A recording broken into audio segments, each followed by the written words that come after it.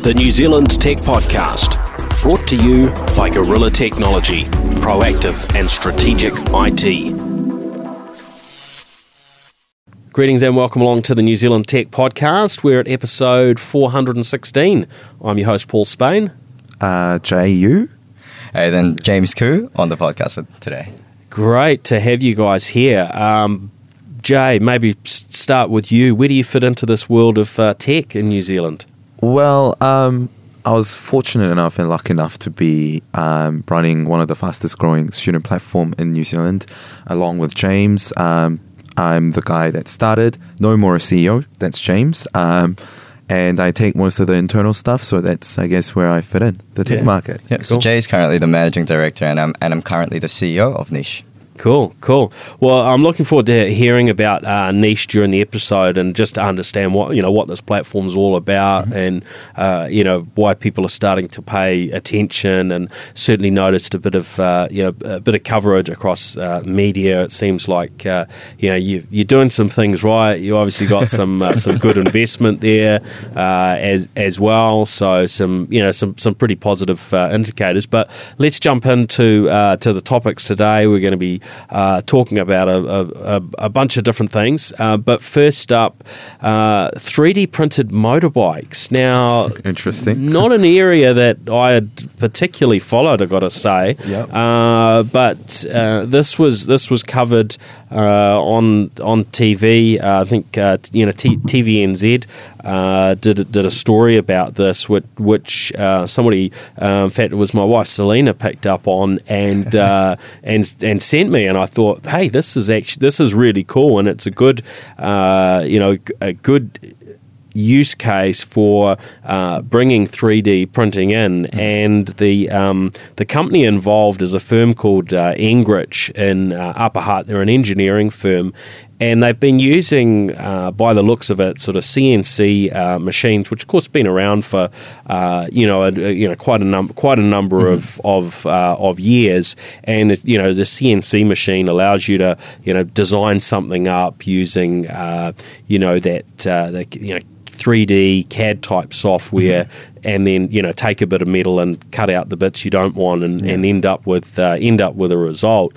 But what I liked about Engrich is that they seem to have found an opportunity to build really high end motorbikes. I'd call them high end anyway. Yeah. I'm sure they're maybe there are higher levels, but they're talking about manufacturing exclusive motorbikes that are custom designed, selling around $250,000 a piece, and getting into that market mid next year. So they've already been working on it a number of years, but they're saying that the 3D printing element of it has really allowed them to accelerate. So they're a couple of years ahead of where they would have been without that ability to prototype and generate the motorcycle parts. And it looks like even down to sort of building engines from what we saw there anyway.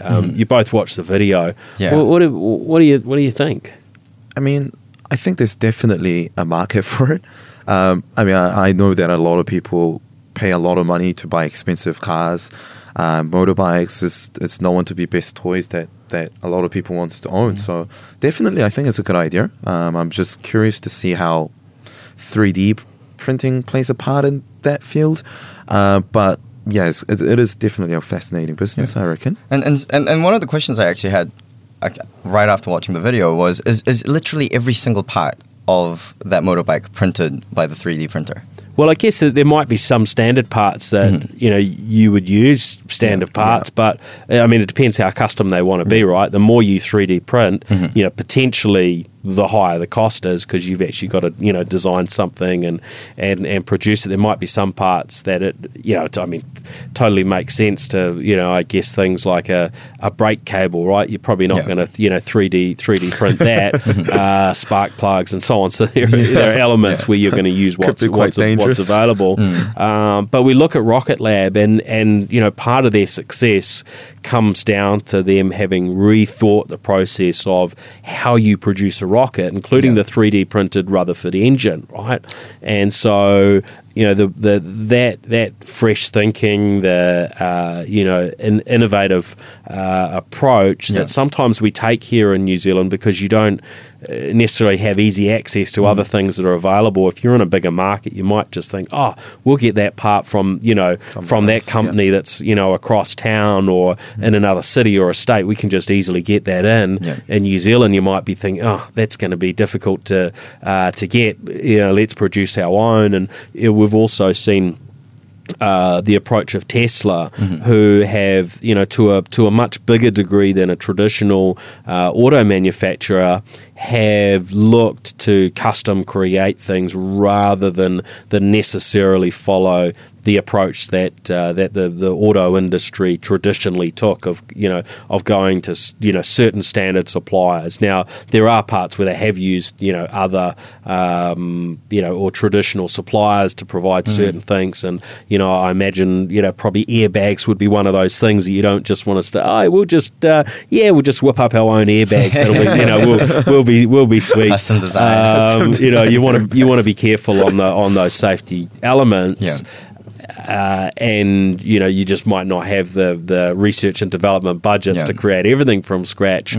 But there certainly have been things when reading the story of Tesla where they have sort of thrown out some traditional approaches and started from scratch, and that's where applying that sort of agile tech startup type mentality can help. But there can be two sides to that as well. And before we started, we were talking a little bit around having how much confidence would you have in this company that's just produced its sort of first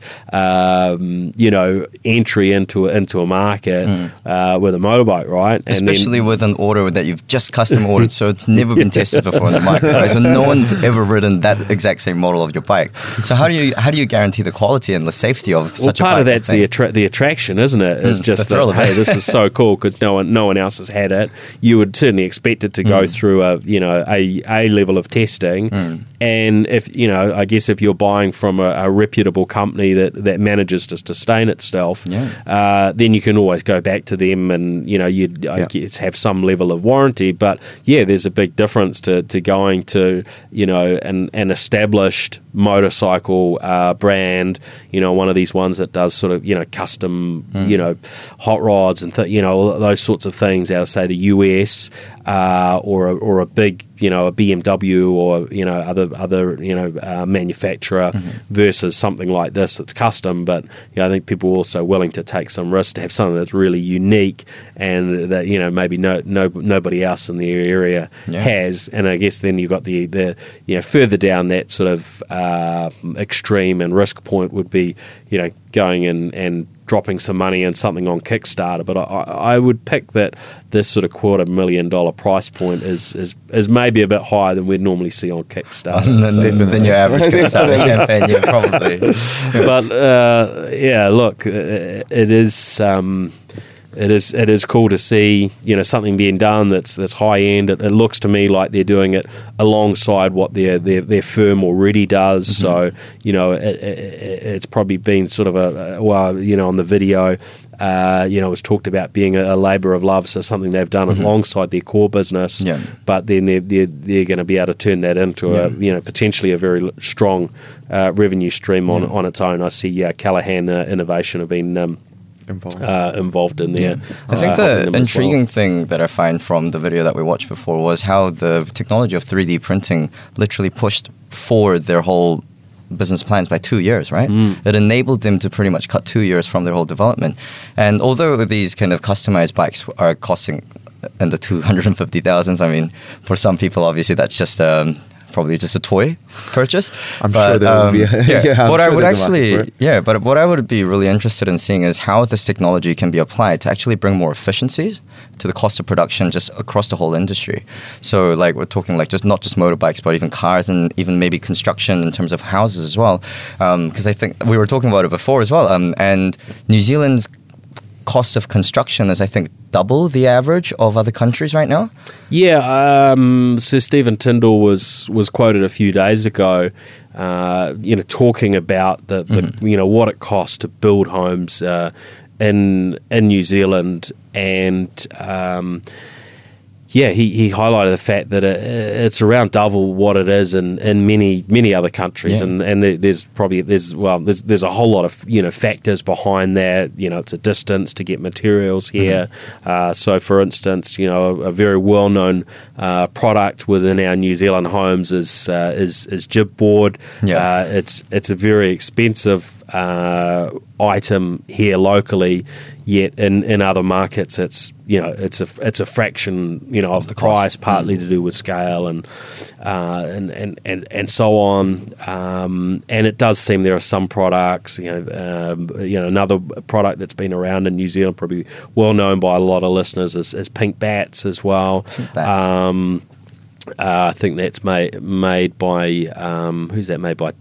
Is it Tasman Building Products? I forget these brands because it's not an area I'm generally involved in these days. But there are some there have been some sort of challenges with sometimes having sufficient competition in these areas, and then obviously we've got varying government challenges, local government type things to get through in terms of resource consents and so on. And I think it's open to some debate as to how balanced those are. I certainly regularly hear from people involved in even making a small change to their house, maybe a change to a bathroom, and the nightmare of trying to deal with council just to get this simple thing approved. So there are lots of aspects of challenges, but if we use technology right, you would tend to think that the workflows could be improved. Absolutely. That the relevant places and uses of 3D printing would improve over time. You've also got virtual reality and augmented reality that come into that picture. And we've certainly seen some of the automakers making very good use of virtual reality to be able to test out vehicles before you've physically got any variant of it, where you can drop on your headset. And I tried this at Ford in Melbourne at their R&D centre a couple of years or so ago. Years ago. Before it was sort of fully it was very high end gear. That their virtual reality setup was tens of thousands of dollars. You can do something probably quite similar now for a few $1,000s, and I know they've been working with the likes of Microsoft and HoloLens to make that technology even more mainstream. So there's certainly constant change going on, but it's nice every now and then just to see some points where things have changed a bit, and this idea of the 3D printed motorcycle and actually seeing what they've produced locally is really good. And I hope it can come in and we see the technology improving or bringing down the cost of building, particularly for sort of more commodity type housing. There will always be a high end market where budgets aren't so constrained, but in terms of enabling a broader group of people within New Zealand to own their own homes. Look, I think we should be applying technology to look at that, and there are probably all sorts of other areas that which we haven't really thought of yet in terms of how technology will improve that. Yeah, and I'm also kind of just looking at the whole 3D printing. I think it's going to be quite interesting to see how many New Zealand businesses start coming up just as a result of this technology. Just because, in terms of like manufacturing all of these even parts of automotive vehicles and stuff, we've always been reliant on like the rest of the world essentially, and then for all of those parts to be shipped in. But now with the whole power of 3D printing, I think it'll be quite interesting to see which kind of New Zealand businesses start kind of taking up the technology and becoming our local manufacturers and local suppliers to those parts. Yeah, we haven't really seen too much yet of I guess a sort of flattening of the planet from that perspective of I'm here, I need this. And then you might be tapping into, let's say it's, Toyota a link up to Japan, and where they digitally produce a copy at your local dealer of the part that you need that's generated on the spot, and you can can go and pick that up. And look, and in some of these cases it's probably less of an issue, but we do have challenges where it can take sometimes weeks for a particular part to arrive, and of course not everything can be 3D printed just yet, but when we open our minds a little bit and we start hearing about examples of 3D printed organs and so on, there's a huge potential, isn't there, in terms of where we actually get with this technology after a few years. Now, jumping on to quite a different topic, a little bit of a Christmas treat for New Zealand travellers. Air New Zealand have turned over their in-flight Wi-Fi to free all customers, basically for free, who are on their international flights. And this was one that we covered on one of the sites I'm involved in, Travel Talk in NZ, which is New Zealand online travel community.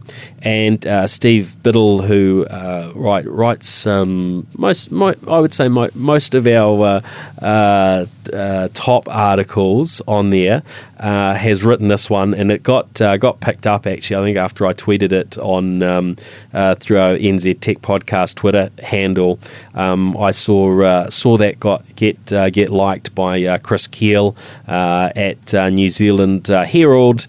And it wasn't too many minutes later before he'd written an article about this. But I guess that the headline that the New Zealand Herald picked up on, and Steve wasn't trying to sort of overemphasize the point, but it was an interesting one. Is when you've got a plane which is only got a few access points on it, it's got a fairly small or limited bandwidth in terms of internet connectivity.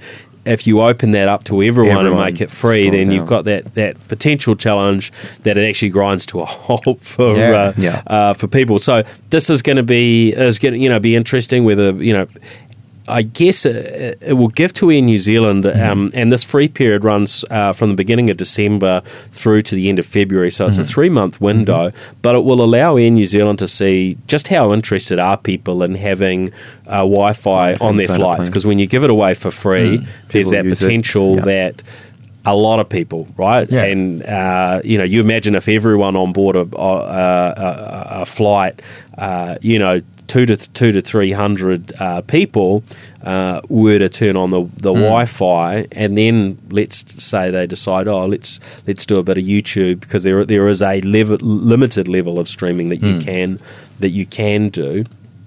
Then I imagine that suddenly it's going to get very slow, and that was really the question that Steve was asking, is what's going to be the impact. But I think it's going to be a very, very interesting experiment. It's probably definitely going to slow down. I think everyone, because I know that I think there's, as you mentioned, there's limited access, and when you're flying, there's only one Wi-Fi point, or I'm not sure how it works. Yeah, I think Steve mentioned about three access points on a plane. 342 potential passengers on the Boeing 777-300ER. So if you slice and dice up a 20 megabit, roughly it might be a bit more overall, but that's the most you tend to see as an individual. If you slice and dice that up amongst even people, even 100 100 users, I can see that being a challenge. But look, they will have made their educated guess on what the impact is going to be. Also, it's worth noting that a lot of other airlines have Wi-Fi on board. Some of them have given it away for free in the past. Oh, really? And in a lot of cases, they've had much slower connections than the technology that Air New Zealand has. So, I've been on board an Emirates flight where, free Wi-Fi. When I was getting the best result, I think it was maybe 1.5 megabits or something like that, which is and was that free for you? Pretty rubbish. In that case, it was. Emirates give it away free to I think their gold sort of frequent flyers, free to business class and free to first class. Right. If you go through the right process, and you can get it free. Now, on that particular flight, or the couple of flights that are, or a few flights that I've done this year with Emirates and had Wi-Fi, the A380, which of course has a pretty big capacity in terms of the number of people you could put on it, but on those flights you could actually get a bit of visibility around how many other people were on. It would actually tell you that through the web interface. So I seem to recall about 30 people actually actively using it. Right. And that was why the speeds were most of the time were not even hitting one megabit, because whatever their capacity was then getting split up. 30 people. And so of course not everyone's using peak usage all at once, but your usage goes up and down. But it's pretty easy to use up fill up a slow connection. Yeah. So on that note, Paul, like, would you? Because you've already experienced Wi-Fi on planes, would you go back and pay for Wi-Fi on your next flight? Well, yeah, I mean it's an interesting question. I guess if everybody recognises that, hey, this is free, and so it's a poor experience, that might change. Also, they're picking it at a time where it's sort of. It's a time where there's a lot of holiday travel, right? There's a lot of people travelling for leisure, so maybe less likely to be doing the sort of work stuff. But in actual fact, it's probably that sort of casual use for entertainment type purposes that might put more of a load on the connection. I mean, personally, I've paid for connections. I was on one of the very early flights where Boeing had satellite on flights, probably going back about 15 or more years ago. And look, it was interesting to have, but back then our reliance on the internet was much lower than what it is now. I think we will get to it becoming just a normal thing on flights. Potentially it would just be a free service that's just part of flying, and you would expect it. But there's a bit of a journey for us to get there. At the moment, we commonly see 20 megabits on those Air New Zealand flights. Give it a few more years, and we'll see 100 megabytes, faster speeds. There are challenges with satellites as we get to these lower Earth orbit satellites. A lot more satellites at lower altitudes. Then those things will keep improving. But it's expensive stuff to make happen, and it all takes time. So what we've got now is a step ahead of what we had 10 or 15 years ago by a long shot. Definitely. And I think another 10 or 15 years out we'll have something dramatically better. But I'm not sure technically how fast we'll ultimately be able to go with those. Really with good those thing about Air New Zealand is that, because they made it free for 3 months, I think people will be much more understanding, even if it's slow. So it's probably going to be, because everyone expects Wi-Fi to be a paid thing these days. Not many people do it for free. Even when I was traveling to Thailand this year. Do you mean on flights? On flights. Yeah, on flights, everyone kind of expect to pay. But because they made it free, people start using it. It's a pretty good testing sort of thing for Air New Zealand, potentially. I'm not too sure. I don't know. I think Wi-Fi on flights may be a new thing, but for the average consumer, for them, it's just Wi-Fi at the end of the day. And Wi-Fi is kind of perceived as just like, it's even kind of seen as a right these days, right? But not on the flight. So I actually am quite doubtful that they'll be very forgiving about the experience, especially if it's the free period has ended and they have to start paying for that. Then how likely will they be to pay for that service? I think it depends on how good of an experience that they have. It's an interesting one, because you spend hundreds, if not thousands, on a flight, right? and they're asking $40 for for a connection between, say, New Zealand and North America, and we now got the connections up to Chicago, which is a pretty long flight, although a lot easier than catching if you're in Chicago or nearby, catching a connecting flight to, say, Los Angeles and so on. It's good.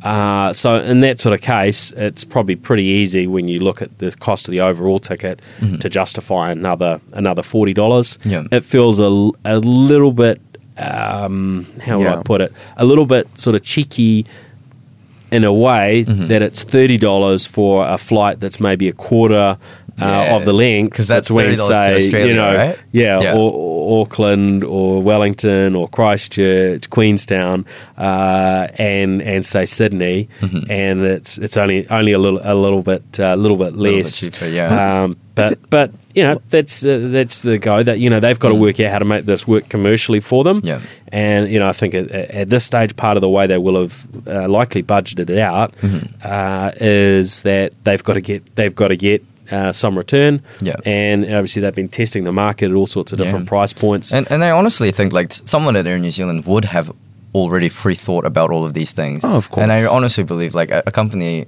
like Air New Zealand would have a bit of a strategy around this. I think, but there must be a good intention behind strategy, but they don't necessarily know exactly how it's going to pan out. Oh, definitely. I mean, no one really knows how they have to fail first. Learn fast from failing first. So, but. Yeah, I'm not too sure if airline actually wants to make money off Wi-Fi inside planes, because it seems like Wi-Fi is so embedded into our lives that everyone kind of expects to have it like everywhere.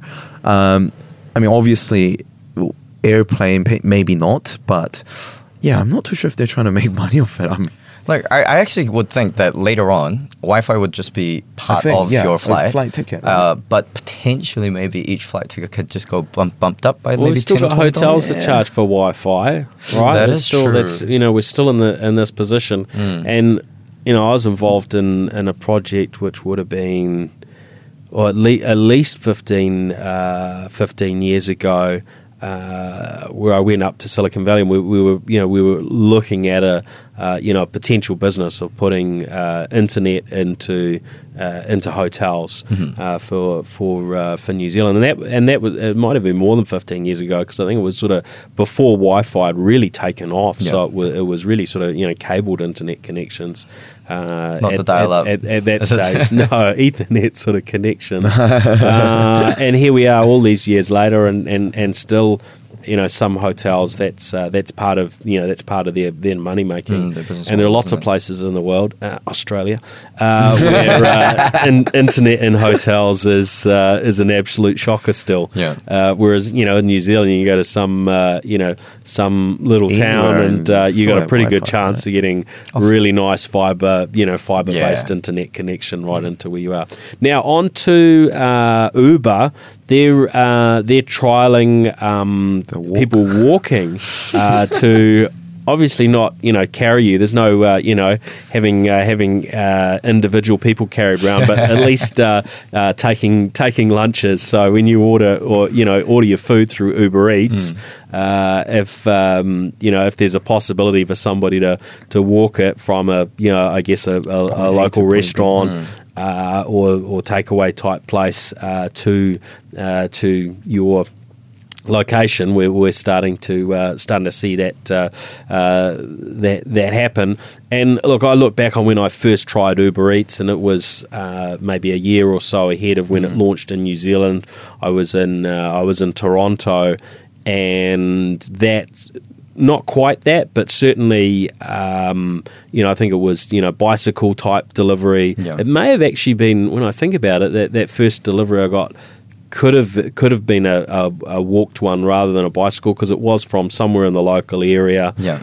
They hadn't come very far. So you've got Uber now looking very closely at what are the different modes of transport that will be relevant in the future, and of course they're an investor in Lime, along with Google Ventures, and they seem to be moving in the direction of whatever the latest and greatest thing is. So they brought up that e-bike sharing startup Jump back in April for about 300 million New Zealand dollars. So there's some pretty interesting maneuvers going on in this space, and I'm not sure that we've really seen the full picture of what what transport and deliveries and so on are going to look like in the future. They really want to have a major role in the future, and Uber have certainly had the financial backing, and they moved very quickly globally. They've made a ton of mistakes and done a lot of dodgy things, but it does seem as though they're repositioning themselves reasonably well to have some long-term success. But you've got so many other players. You've got the existing auto manufacturers who have been dabbling in these areas and talking about it and investing for some time. You got the Amazon, Amazon themselves, who obviously that they have a need to get goods to people very, very quickly. And then all sorts of local players around the world. Careers system as well going on. I mean, it's we're talking here about the shared economy space, I think, and it's definitely something that I think we should all pay attention to, because I think the world is starting to realize that we don't actually have to own a car. Not everyone has to own a car. It can actually be shared. And it's a very interesting theory, because if you go back like maybe 5 or 6 years ago, there was no way that you would share a car with someone that you completely don't, have never met. But when Uber came in, it's just changed everything, and in a very good way. I think it is a very, if you look at it in a very customer perspective, and with the new CEO coming into Uber, and him, I think he just recently said that, Uber is going to be the Amazon of transport, I think, which is fascinating, and they've invested into a lot of different things. But I think we're all finally seeing that final big picture of one-stop app where you can actually order food, order potentially helicopters later on, probably cars, and all these things. So yeah, it's definitely a space that we all should pay attention to. See, the thing is, for me, I love the shared economy, like the whole concept of it. I love Lime. Like, Lime's changed my life. Uber's changed my life. Even like all the other competitors, like Ola and Zoomy and stuff. They're not perfect though, right? They're not really perfect. This morning, we've got a couple of electric scooters here at the office. And Wayne, who would usually be jumping on an e-scooter and heading downtown. Of course, we had there were hundreds of lightning strikes in Auckland this morning, and thunder and rain. Yeah, like 140 lightnings in 5 minutes or something. It was nuts, right? Insane, So there's definitely downsides to living in Auckland. I've got to say. Yeah. But there you go. We're this is where we are. So he was looking, and he said, "Oh, just about to jump on an Uber, but Paul, the price is about 5 times the usual rate." Yeah. So a short trip downtown was. It does put you in some tough spots. Nuts. Like, even when you're looking for a lime, there's been times where I've walked out the whole of Queen Street looking for a lime, and every single time I've gone near one, someone else has just snatched it. Right. Yeah. So it does happen. Be a problem. So you can see where it is, but you can't actually see. So what they need to do there is say, Reserve. well, look, I'll pay an extra $1 or $2 to reserve it, right, or bid on it or something. That's actually a really good idea. I mean, that might suit them. I'm not sure it's going to suit everyone else, but there's all these possibilities, right? So, but like, just going back to the whole Uber and walking and food delivery, because I'm a foodie. Yeah. Like, my mom's a chef, so I love my food, and one of the things that I just like. Delivering food on e-scooters makes sense. Delivering food in cars, even bicycles, e-bikes, everything makes sense.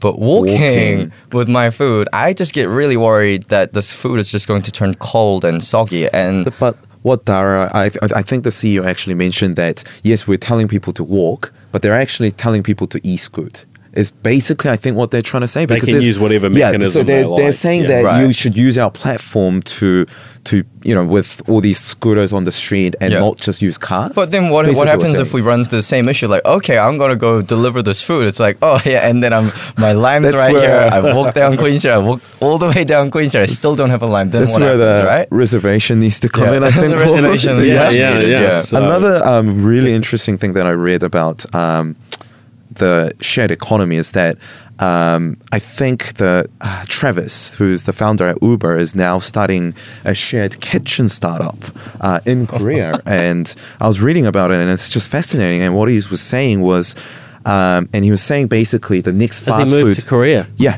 So because Korea is all about delivery. It's all about delivery. And apparently delivery market this year was a $40 billion market. By 2030, it's going to be a $430 billion market. Oh. So we're going to see a massive growth there. And Korea has always been a delivery country. Yeah, like every small restaurant will deliver to your doors. You will not go out and eat. And a really fascinating thing about this, he calls it cloud kitchen.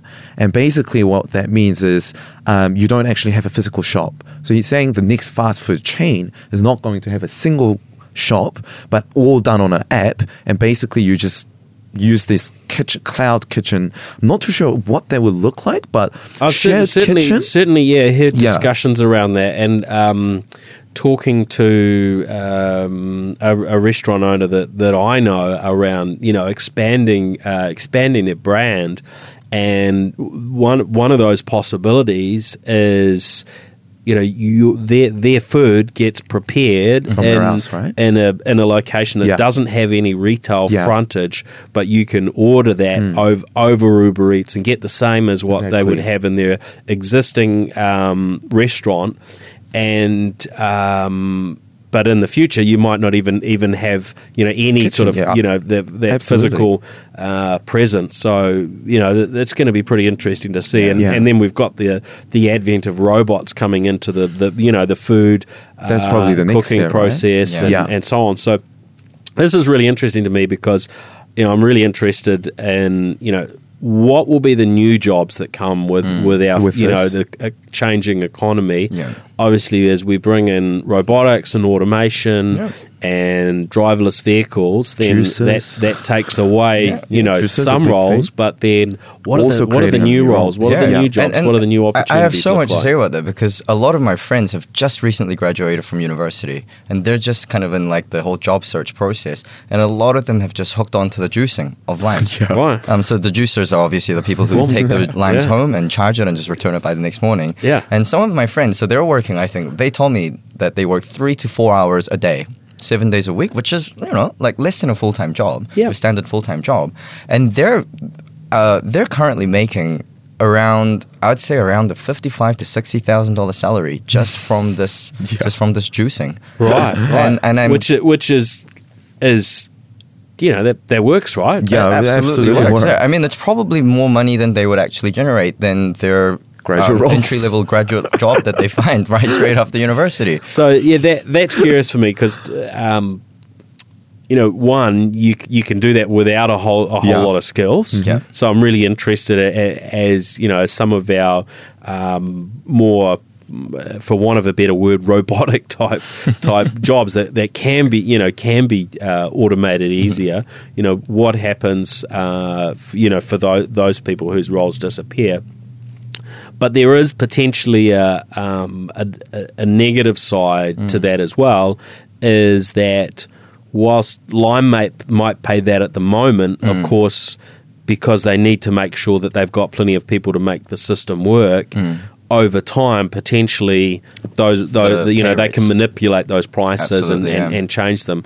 And we've seen that with the likes of Uber and Lyft and the like. And I actually think Lime where they adjust those numbers sort of up and down.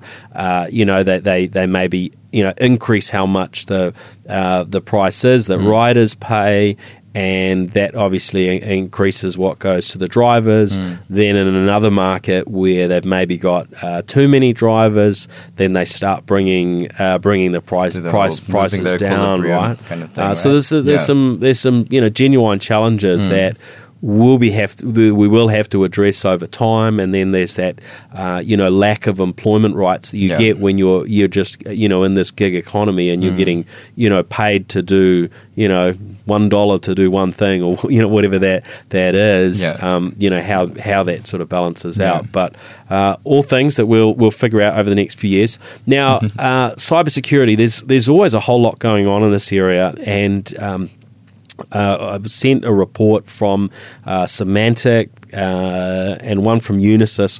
Haven't had time to really take in all of the different learnings, so we'll cover this a bit more probably over the next week or two. But there were a couple of sections in the Symantec report that jumped out at me. One was as we move to 5G mobile networks, that's going to basically enable more and more Internet of Things type devices where anything gets exposed to the internet directly. And we already see line bikes, and we talked about that on the show a couple of weeks ago, where there's potentially some actually major issues from a cybersecurity issue with those line bikes and with other e-scooters, and that 5G will just help increase the attack surface, and the number of devices, and when it becomes so easy and so cheap to connect something to the internet, I think people will connect up things that in the past we wouldn't have imagined. And looking 10 years ago to imagine that a little scooter that you can walk in and buy in a store for $600 or rent for $2 would have an internet connection in it, be able to be located on a map, instantly, and so on. Probably wasn't what we were all thinking about, but that's really just a taste of where we're heading, right? So some real challenges from a cybersecurity perspective. Because I think it's kind of like having your email hacked was probably a really big problem that a lot of individuals are facing. But the impact of that versus having your car hacked or even your house hacked into, it's a completely different level of impact, the negative impact that it'll bring, right? Well, if it's the vehicle that you're in, and a competitor doesn't want you to get to present a competing bid at a company, or someone is very malicious and wants to cause you, some form of jeopardy, damage, accident, etc. These sorts of possibilities just become easier and easier. Probably become harder to trace. So there's certainly, I think, a fair number of concerns. The other headline that I saw in Symantec's report, we see these reports usually come through on an annual basis, and other ones during the year, was they were talking about defenders becoming more dependent on artificial intelligence to counter attacks and also identity and also countering or dealing with attacks and identifying vulnerabilities. And I think that's something we've certainly already been seeing. And really, they're talking around the success of artificial intelligence in finding cybersecurity issues, and so that's going to be quite fascinating to see the role of artificial intelligence, because if you for those that are involved in the world of IT, there are so many things that fill up logs today, not just from a security perspective, but you get all sorts of alerts. And reality is there's so much information that individuals can't possibly analyze everything that's coming through. So we will have to become more reliant on artificial intelligence, and then I guess it'll come down to those who are trying to break into systems doing it in these sort of cunning ways that maybe the AI hasn't been designed to detect yet, right? Yeah, AI is just it's fascinating because like everyone talks about it, but then not many people actually realize where we're using it. Like I know that for Google Photos, I think Google pretty much created that app to test their AI to detect what's inside the photo and stuff. But not many people actually use Google Photos knowing that there is an AI that is being used on my photos. So and it knows everything about you, who you hang out with. There's some pretty potentially sinister things knowing that information is out there, and not just with a government, but with a private entity. And it's not just Google. Obviously, Facebook have all sorts of information. Microsoft with their OneDrive and so on. So we have a huge amount of trust, and we often don't put two and two together to realize what's possible. And then there's the states that are starting to have all sorts of data on us, and get varying results. Now, a couple of other things before we dive into to chat about Niesh. There was an article that Bill Bennett put up on his blog probably a week and a half ago. We didn't have a chance to talk about it last week, maybe a couple of weeks ago. Was the arrival of a company called Dense Air in New Zealand, UK-based entity, and they've bought up a chunk of wireless spectrum in New Zealand, some from Malcolm Dick's business, Blue Reach, and some from Cayman Wireless, which is part of Craig Wireless, and they've bought up. I think they've got rights to 70 megahertz of spectrum. And what the potential is here is for them to be using the spectrum in conjunction with maybe smaller cell sites. So I haven't bounced through my head all of the possibilities on how this could get utilised, but I don't know. You might imagine a scenario where there's small cell sites going inside a mall, and maybe they would use some of their spectrum to put a cell site, and then give access to, say, all of the mobile networks to utilise that. For instance, I think that, sports stadiums and so on. There's also the potential, and we'll see this with 5G for more private types of mobile networks, and of course 5G can be sliced and diced up in varying ways. So they're obviously pretty convinced that they've got a good use case here, and so it's going to be a curious one to watch, and certainly when Bill's next back on the show, we may end up diving in a little bit more on that one.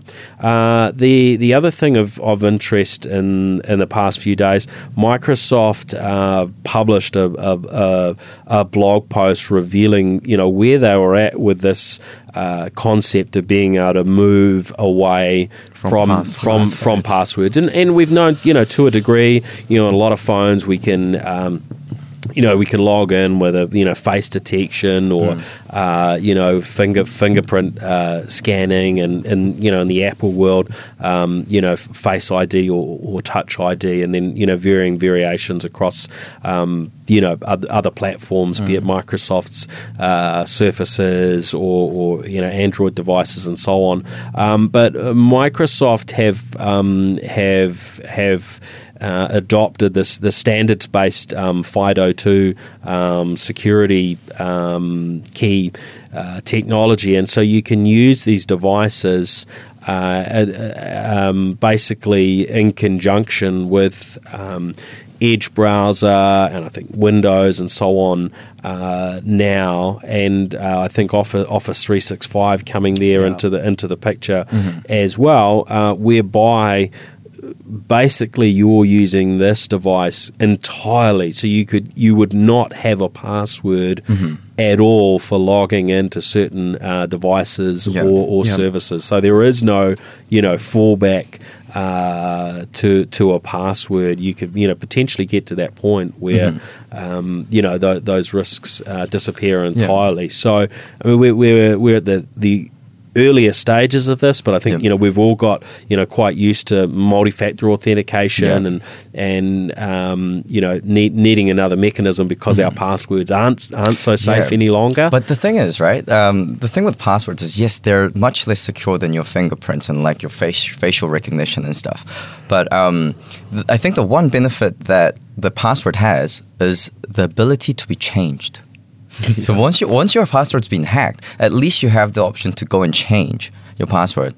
But like if we're talking fingerprints right now, surely there's a very low risk of getting your fingerprint hacked into. But once it is hacked once, like your fingerprints are something that you can't change. It's something that's innate with you, right? So that's just kind of like the slight concern that I have. Like, so where do we? Yeah, what does that mean in terms of like ongoing permanent security? Because when you walked in here and you grabbed the door handle. So sorry guys, I'm really looking forward to your business being incredibly successful. I've got a very good retirement plan, we've had some quite successful people through the doors. There's certainly some considerations. We don't really have time to dive into it too much, but I guess we're talking here about using things like the physical security keys from Yubico and the like that support that standard, and there's probably a combination of a key in conjunction with say a fingerprint reader or a 3D sort of facial scan, and where that data is kept locally. I certainly do have concerns around this move of biometric data away from being an encrypted local storage in a device to that going into the cloud. But even something being encrypted in a device, there's varying levels of confidence as to even just how secure that is. So it's a good point, right? It's pretty hard to sign up for a new face or a new fingerprint. There's a few people in the world that have done it, but and I've got to say it's certainly appreciated by those that have got it, but I don't think it's something that the general public will be wanting to sign up for. No, you don't really want that to be the norm, anytime right? soon. Let alone the cost implications, right? Now, one gadget that just got my hands on in the last few days is the DJI Osmo Pocket. Now, I'm in a somewhat unfortunate position that this device is bricked. Now, when I say bricked, some people will be familiar with that term. I'm exaggerating a little bit, but my DJI Osmo Pocket is not activated yet. But what it is it's a very small 4K camera that can do 60 frames per second. and it sits on a little gimbal. The whole thing goes into a little pouch that you can put in your pocket. It's thicker than a smartphone, but other than that, the package is actually smaller than a smartphone package. Launches on the. Whoops! I need to turn it off if I'm going to try and.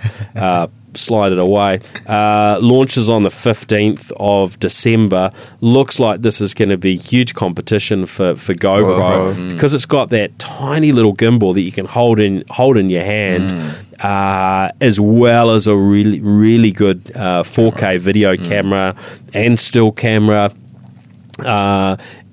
And not as wide field as the GoPro, so not as wide angle, but that in some ways, in a lot of cases, it probably actually gives you a better result depending on what you want. I mean, I've been enjoying some of the newer smartphones that give you a choice of a wide angle camera, normal camera, 2 times or 3 times type view. Huawei with their Mate 20 Pro I've been given a lot of use lately, and that combination they've got is really nice because you kind of basically got 3 different cameras that are built into one.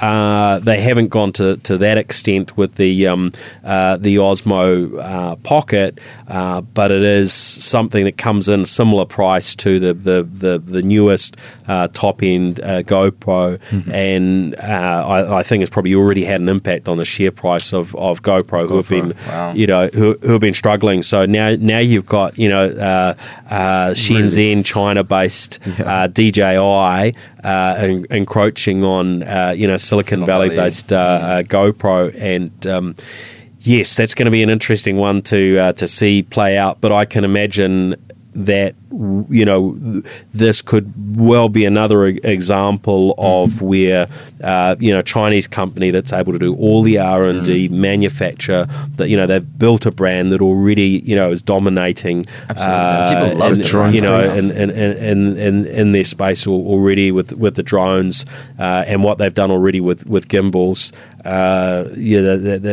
Potentially we'll see GoPro in a few years just being one of their sub brands because they bought it up as the company's share price collapsed. Who knows? But we've got some interesting times ahead. Now, time to talk about Niesh. Yep. So, look, I've been seeing some of the media coverage out there around, what you guys have been working on, and I'm kind of curious to hear a little bit more. Where did Niesh start? Why do students need a platform to jump on board with? We've already got Facebook, million other apps and websites. So how does that story look? Yeah, so we'll take you through the story, but just to give you a quick explanation of what Niesh actually is. So we're the fastest growing student platform in New Zealand, and our community pretty much sits on one app called the Niesh app. Yeah. So there's 2 purposes of the Niesh app. The first purpose is to pretty much just make student life easy. Just improve the New Zealand student experience. And then the second mission that we have as a company is to help brands, our local and nationwide kind of companies, connect and build a genuine relationship with the student audience. What do you mean, spamming them? No, not necessarily, right? I mean, actually, I'd say spamming them is probably closer to what you would see on other platforms, where all of these different companies. So where brands are trying to engage through sort of Facebook and exactly. So I mean, right? you probably have used YouTube quite a lot, Paul. So do you watch all of your ads? That's a question that I think it would be fair to say I probably fall into the typical category of wanting to skip past them. Right? Yeah. Although I do keep getting constant ads by Google to sign up for YouTube Red, and it's become such an automatic response to skip past it. I haven't actually thought for a while about whether I should actually be paying for it because it's just become a normal reaction just to say skip. I'm not interested. And the thing is, I think the reason that a lot of people skip the ad on YouTube and pretty much don't really register the sponsored ads that they see on platforms like Facebook and Instagram is because they're not on that platform to see communications from these companies. They're on, like, the reason you go onto Instagram or Facebook is to kind of look at memes, look at some really nice photos, have a good time, have some fun, right? And honestly, when you see an ad during that experience, in the middle of that experience, it just feels like it's kind of disrupting that flow, disrupting the experience. And the real difference between those platforms and our platform is that students come on to our platform for the pure intent of looking at these ads from our companies. And I think that's the real people difference. Go onto a platform to look for ads? You'll be surprised. You'll be surprised. Yeah, I think. Well, run us through what are some of those examples? Because you have a kind of a discount type facility for brands where people will come on, and I guess in those regards, maybe it's they're wanting to order some food or whatever the other things are. I guess in that case, then they might well be looking for an ad of where's a local place to go and get lunch. Where's the biggest promotion going on today? Got a nice deal on for a good lunch, and you might go and try out some tacos or something. You were talking about bubble tea actually before we started. That you've got a client there where obviously you're getting that interest from students as well as a brand that it's sort of coming off good for both sides. Absolutely, right? and I think that's the thing. I think the advertisement is probably not the right word or the perfect word to describe the types of communications that we see on our platform. But essentially, if you look at our app, it's kind of been modeled off WeChat in China, in the sense that our whole app and the vision that we hold is all about centralization. It's all about creating a one-stop shop solution where it's just quite convenient for students. Because if you imagine with WeChat, you can do anything that you want that in China probably through the WeChat app. I think you can even order your dog to be groomed. You can pay for your purchases, all of these things. And the power is really in centralization and the fact that it's one solution. And so what we've centralized is, you've mentioned the student discounts. Yes, the student discounts are definitely one very attractive part of our platform. But it goes a lot further than that. So on our platform, we've got student jobs, including part-time jobs and graduate jobs, so that students can find work during and after their studies. We've got events that we run as a company and events that other brand partners run that students should really be aware of. And we even do some crazy things. 2 months ago, we actually ran an amazing race around Auckland City where students got into teams and then they completed different challenges around the landmarks of Auckland. And then the winning team was given a free return Kentucky tour to Europe. So those are the kinds of different crazy things that are all pertain to student life. And then we kind of put it into one platform for students. So when students, are going through student life and they're like, oh, I want to do this, whether it be going out to eat with their friends, whether it be going out on a Friday night to hang out with their friends, all of these different things, we've got a solution for them that will give them value ultimately. Right, but focused in your niche right now is is very much the students. So you're looking for things that are relevant to their lives and with ours. So you do that through an app rather than through a website. It's a mobile thing they can get at a drop of a hat. And how does it work with the discounts? How does somebody, if they see something on there, and they want to get that discount, how does that process work? Because you've got you're getting stats. Every time somebody takes a discount, so it's not just a generic code that somebody shows something on their phone. There's actually an action that takes place. So one of the things that I think we do really well compared to some of the other sort of players in the field is that we're fully technology company, so we love that data, and we actually believe that is the future for our clients in the next couple of years. We have to provide them with insights into what really works for them in the student space. So essentially what we do with our deal is that students basically search up whatever brand that they want to look into. They look at what sort of discount they want to use. They go to the shop and then they pretty much show the person that this is the deal.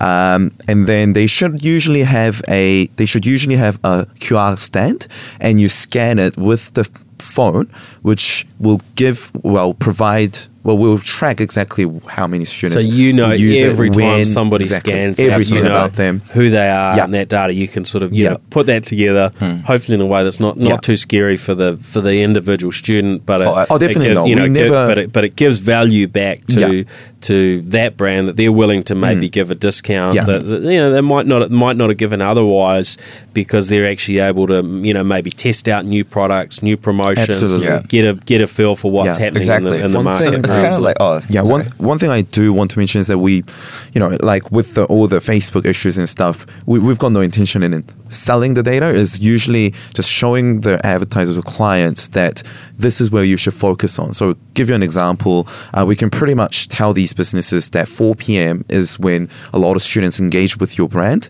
with your product, and 50%, well, 50 is actually a bad example, maybe 80% are actually females and 20 is male.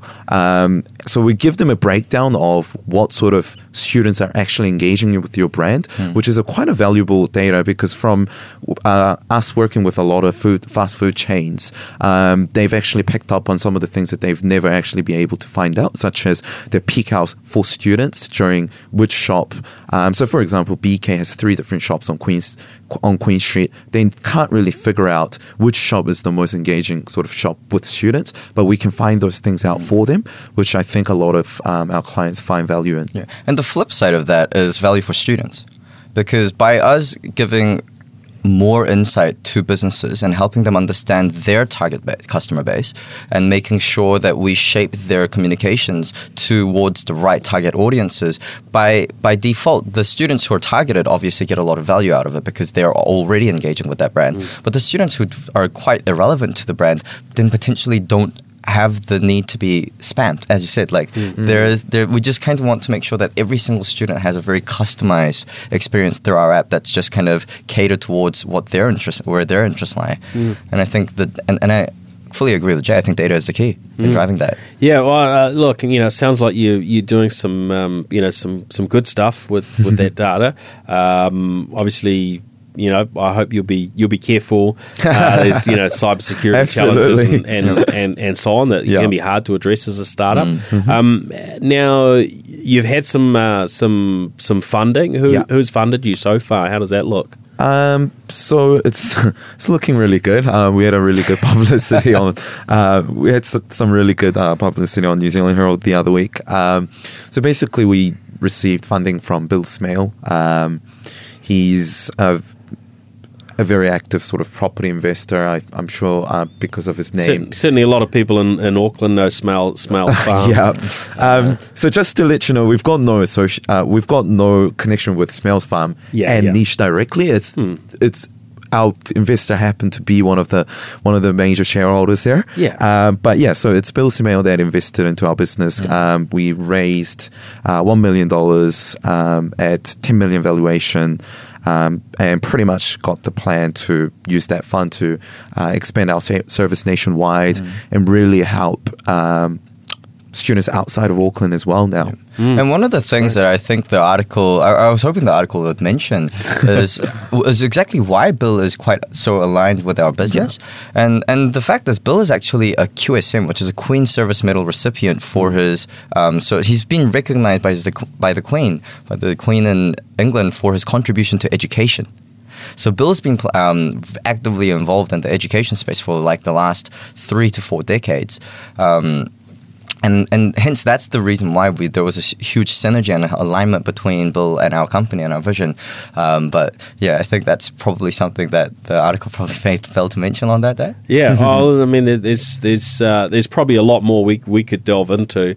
And look, I think it'd be interesting to chat to you a bit further down the track in your journey, and that might fit for our New Zealand business podcast to sort of hear a bit more of the startup story. But it's really exciting that you've got that funding and that you're growing. And look, I know you're not the only player in this space, so good to see a bit of competition. Absolutely going on. And we're really excited because I guess the whole investment really for us means that we now have the capacity to really take our services nationwide. So I mean, how many members do you have at the moment that are sort of signed up on the platform? So currently we're looking at 36,000 students.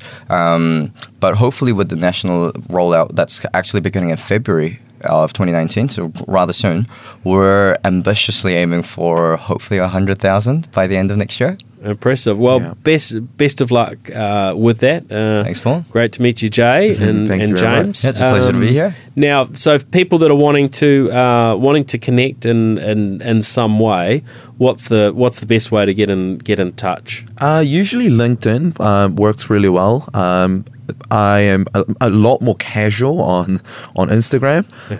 I don't usually check Facebook these days. I do use it time to time, usually for groups. But best way for someone to hit me up is usually LinkedIn or Instagram. Excellent. Good. Well, people will be able to find your details up on the NZ Tech Podcast site and go from there. Well, thanks very much for being on the show. No, thanks. Thanks for having us, Paul. Thank you. My pleasure. And thanks everybody for listening in. We'll catch you again next week. We've got some pretty interesting things already lined up for next week.